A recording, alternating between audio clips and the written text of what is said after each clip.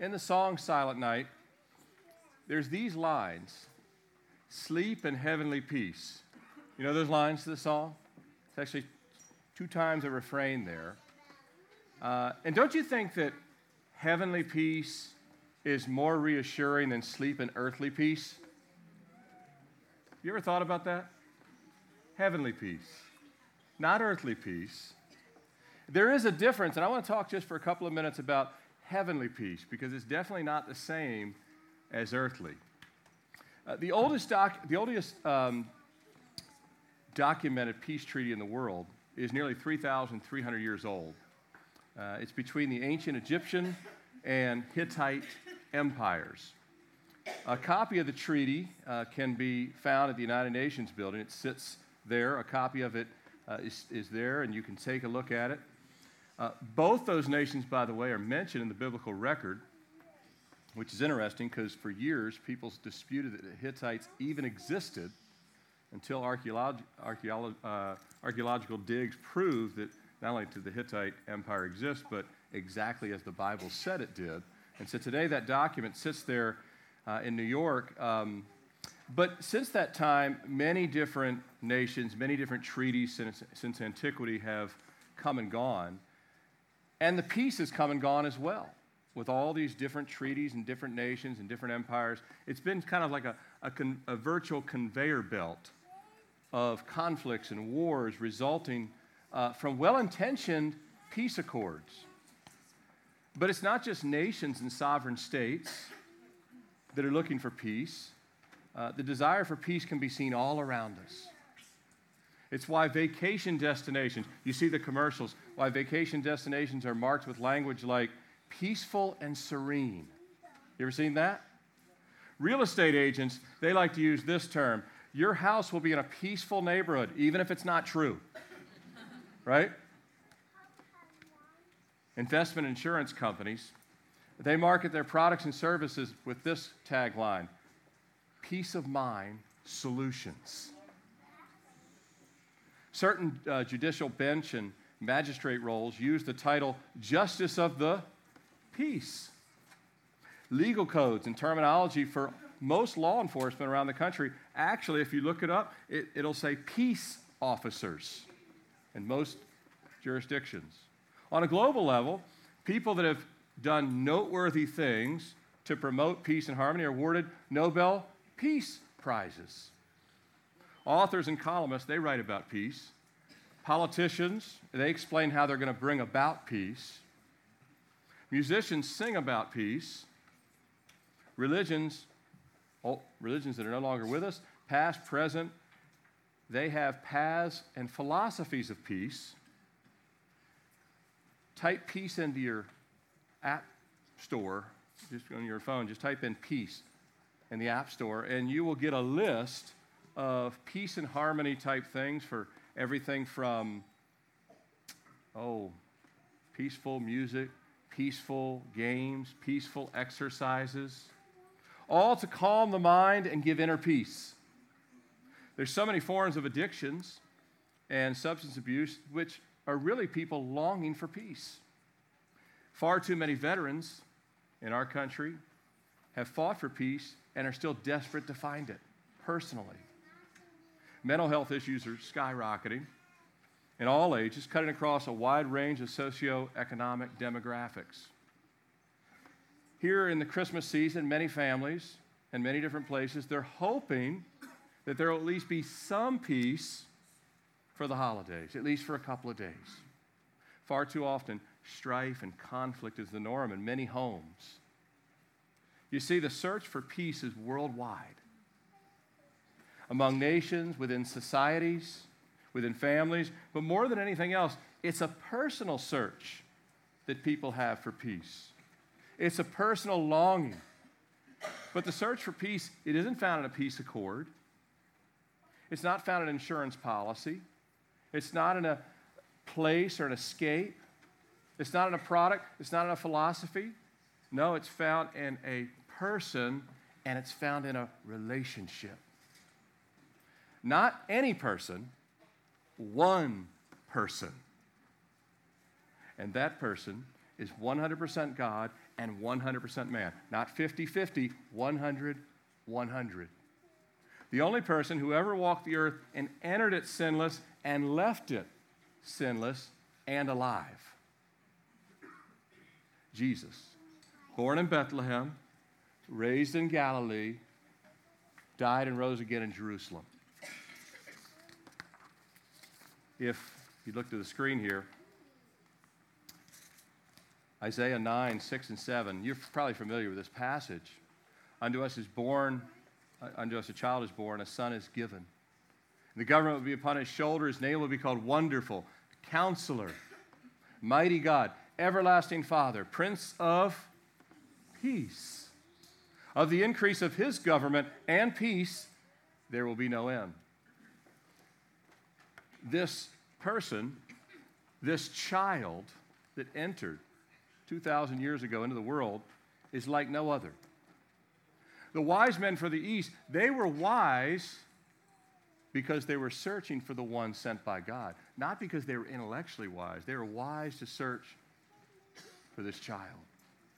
Now, he arrived as a helpless baby, not in his glory.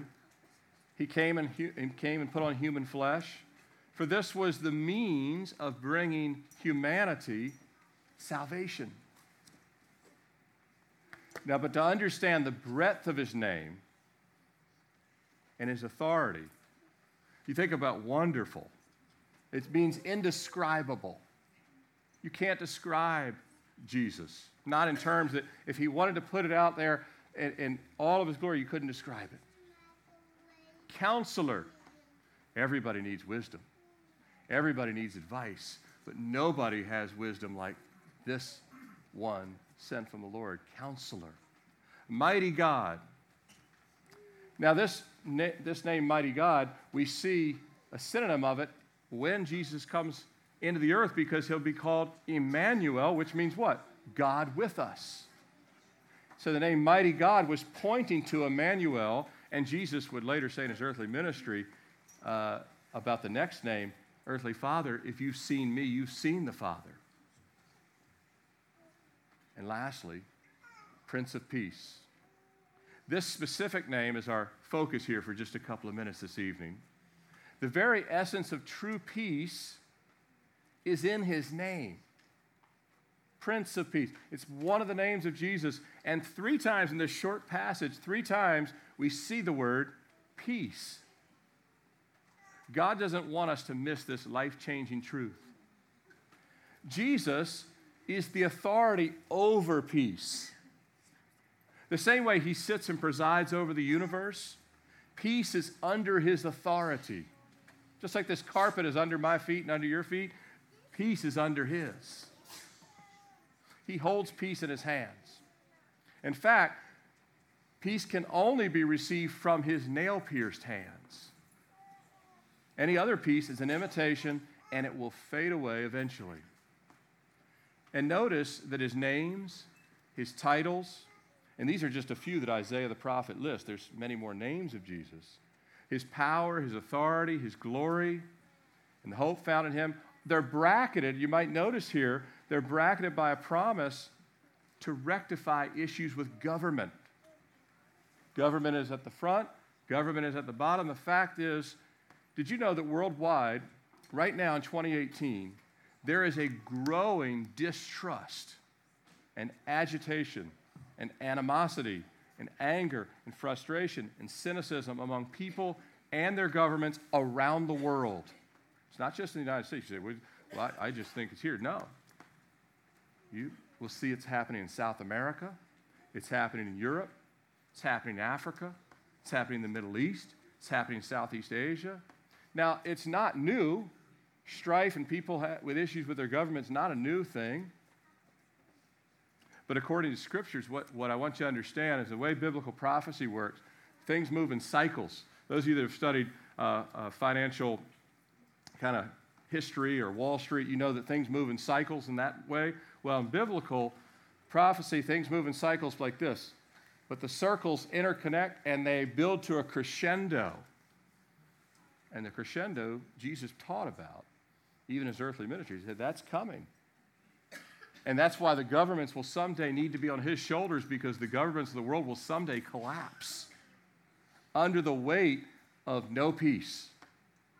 But regardless of exactly where we're at in history, and I'm not here to tell you exactly where we're at, I can give you some clues, but exactly where we're at, only the Lord knows.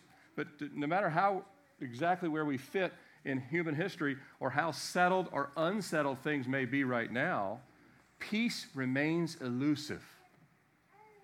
Peace apart from Jesus Christ remains just out of reach. And that was the case when Jesus came down on that cold Bethlehem night. It's why the angels proclaimed the very heart of Isaiah 9 on that night in the sky when they said, "Glory to God in the highest, and on earth, peace, goodwill towards men." God was sending a Savior. He was sending a mediator of peace that would be found lying in a manger. That is not where you would expect to find the mediator of peace, in an animal trough. Indeed, that's where he would first be found, but that's not where he would stay. Thank the Lord he didn't stay there, amen? It was the starting point of his mission.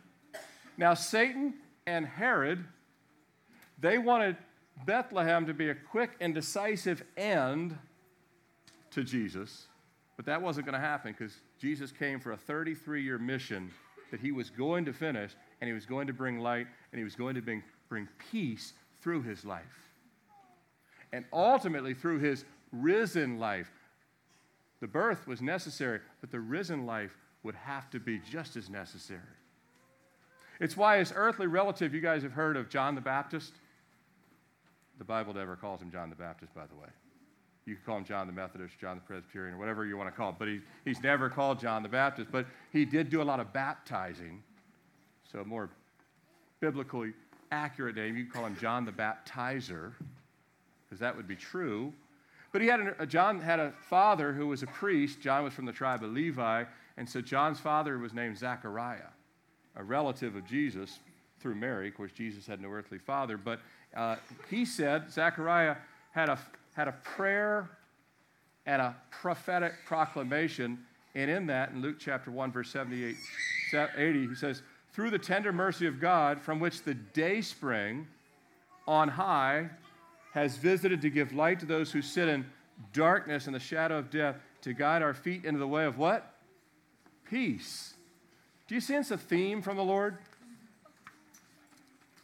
It doesn't matter if we read the Old Testament or the New Testament, we could see it again and again and again. It's the mercy of God by the sending of Jesus and his victory over sin. When you see darkness in the Bible in this reference, it's a metaphor for sin and corruption that we were all born in, that kind of darkness where unless God bursts through with light, there is no light. And it also is a metaphor for death.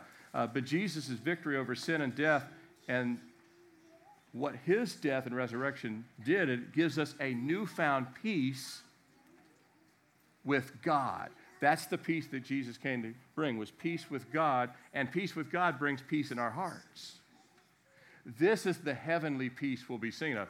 Sleep in heavenly peace. You can go to bed tonight and put your head on the pillow. If you have peace with God, you have peace through Jesus, and you can have heavenly peace.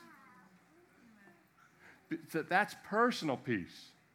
Each and every person has to personally believe in the Prince of Peace, who he is, who he says he is, who he says we are. And then when we believe that and put our trust in that, we receive his peace into our hearts. The shepherds and the wise men, they believed. They believed enough that they went and found him personally. They didn't take someone else's account of it. They went and found him personally. The peace of God, it had already come down, but it's by faith that they had to believe. And the peace of God has already come down well before you and I were born, but it's by faith that we enter into that peace. And Jesus made this clear when he would actually minister to people the gospel and telling them how they could be born again. He said to this woman here, he says, your faith has saved you.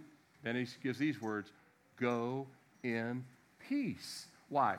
Because once she had saving faith, once she believed on the witness of Jesus, believed on him for salvation, he says, now you have peace with God. This is the peace I came to bring. Amen? That's what the angels were saying. That's why they were saying, peace on earth, goodwill towards men, that this ruler, this Savior, is going to come, and he's going to offer peace, terms of peace to every single soul that has ever and will ever live, regardless of all the other things that are going on in the world. Jesus said, I'll give personal peace to an individual. Now, I didn't coin the phrase, and you've probably seen it, but it's still true. If there's no Jesus, there is no peace. But when we know, here, the heart connects the mind. The mind has to ponder it. The heart has to receive it. But when we know Jesus, we know him in our hearts, we'll know peace. We really will. Amen? The peace of God has come down, and that peace of God offers forgiveness and eternal life.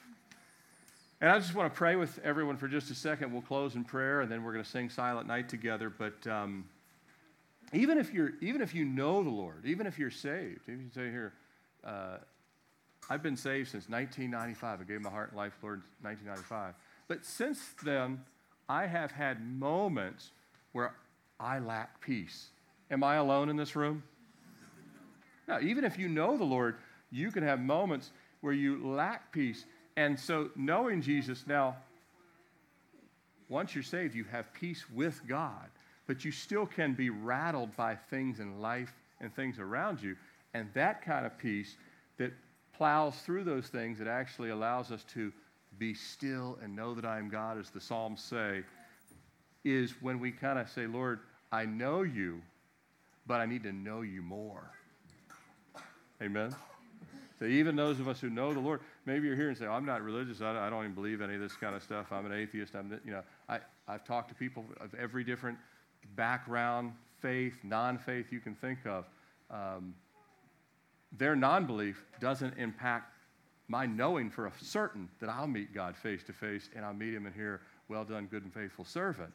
But not because of anything good I've done, but because I believed on his salvation, his blood, his death, his resurrection. But that peace, God wants to give us that peace, but then he wants to have us grow in that peace. So I just want us to bow our heads for just a moment. I'm going to pray, and then we're going to sing Silent Night together. But if you came here tonight and say, hey, I thought I was just going to laugh at the kids, and hopefully you did. And get a lot of good pictures, and hopefully you did. But if you say, I don't know Jesus personally as my Lord and Savior, but I'd like to pray, as we bow our heads, you just raise your hand. I'll lead you in a prayer. There's nothing great about me leading you in a prayer. What is great is when the Holy Spirit speaks to a heart and says, come. The whole reason I came down was to bring peace individually. And so anyone at all, just raise your hand and I'll pray with you. I'll just say a prayer from here. For all of us here tonight, I'm going to say a prayer that we're going to enter into singing Silent Night. And when you hear those words, sleep in heavenly peace, hopefully it resonates with you that we're talking about something totally different than what the world presents as peace. What the world says, well, if you had this, you'd have peace. If you had this vacation, if you had this, none of those things really provide peace. But the peace of Jesus does. And so let's pray. Father, we thank you for sending your only begotten Son, the Prince of Peace, mighty God, everlasting Father. Jesus, we thank you that you not only came and were born in a manger, born in a wooden manger, all the way to a wooden cross. And Lord, you, by your love for the world, gave the ultimate sacrifice, Lord, that we could have peace with the Father, have peace in our lives, and we can grow in this peace. And Lord, it's my prayer that each and every person here would know you personally as their Lord and Savior. And Lord, even after knowing you, we'd grow in peace because there's a lot of things in life that can rock our world and rob us of peace. And even here tonight, Lord, I pray that you are calming the spirits and minds, Lord, by your scripture alone. If we did nothing else but read a couple of verses, there's more power in your word than a million words said by every person on earth.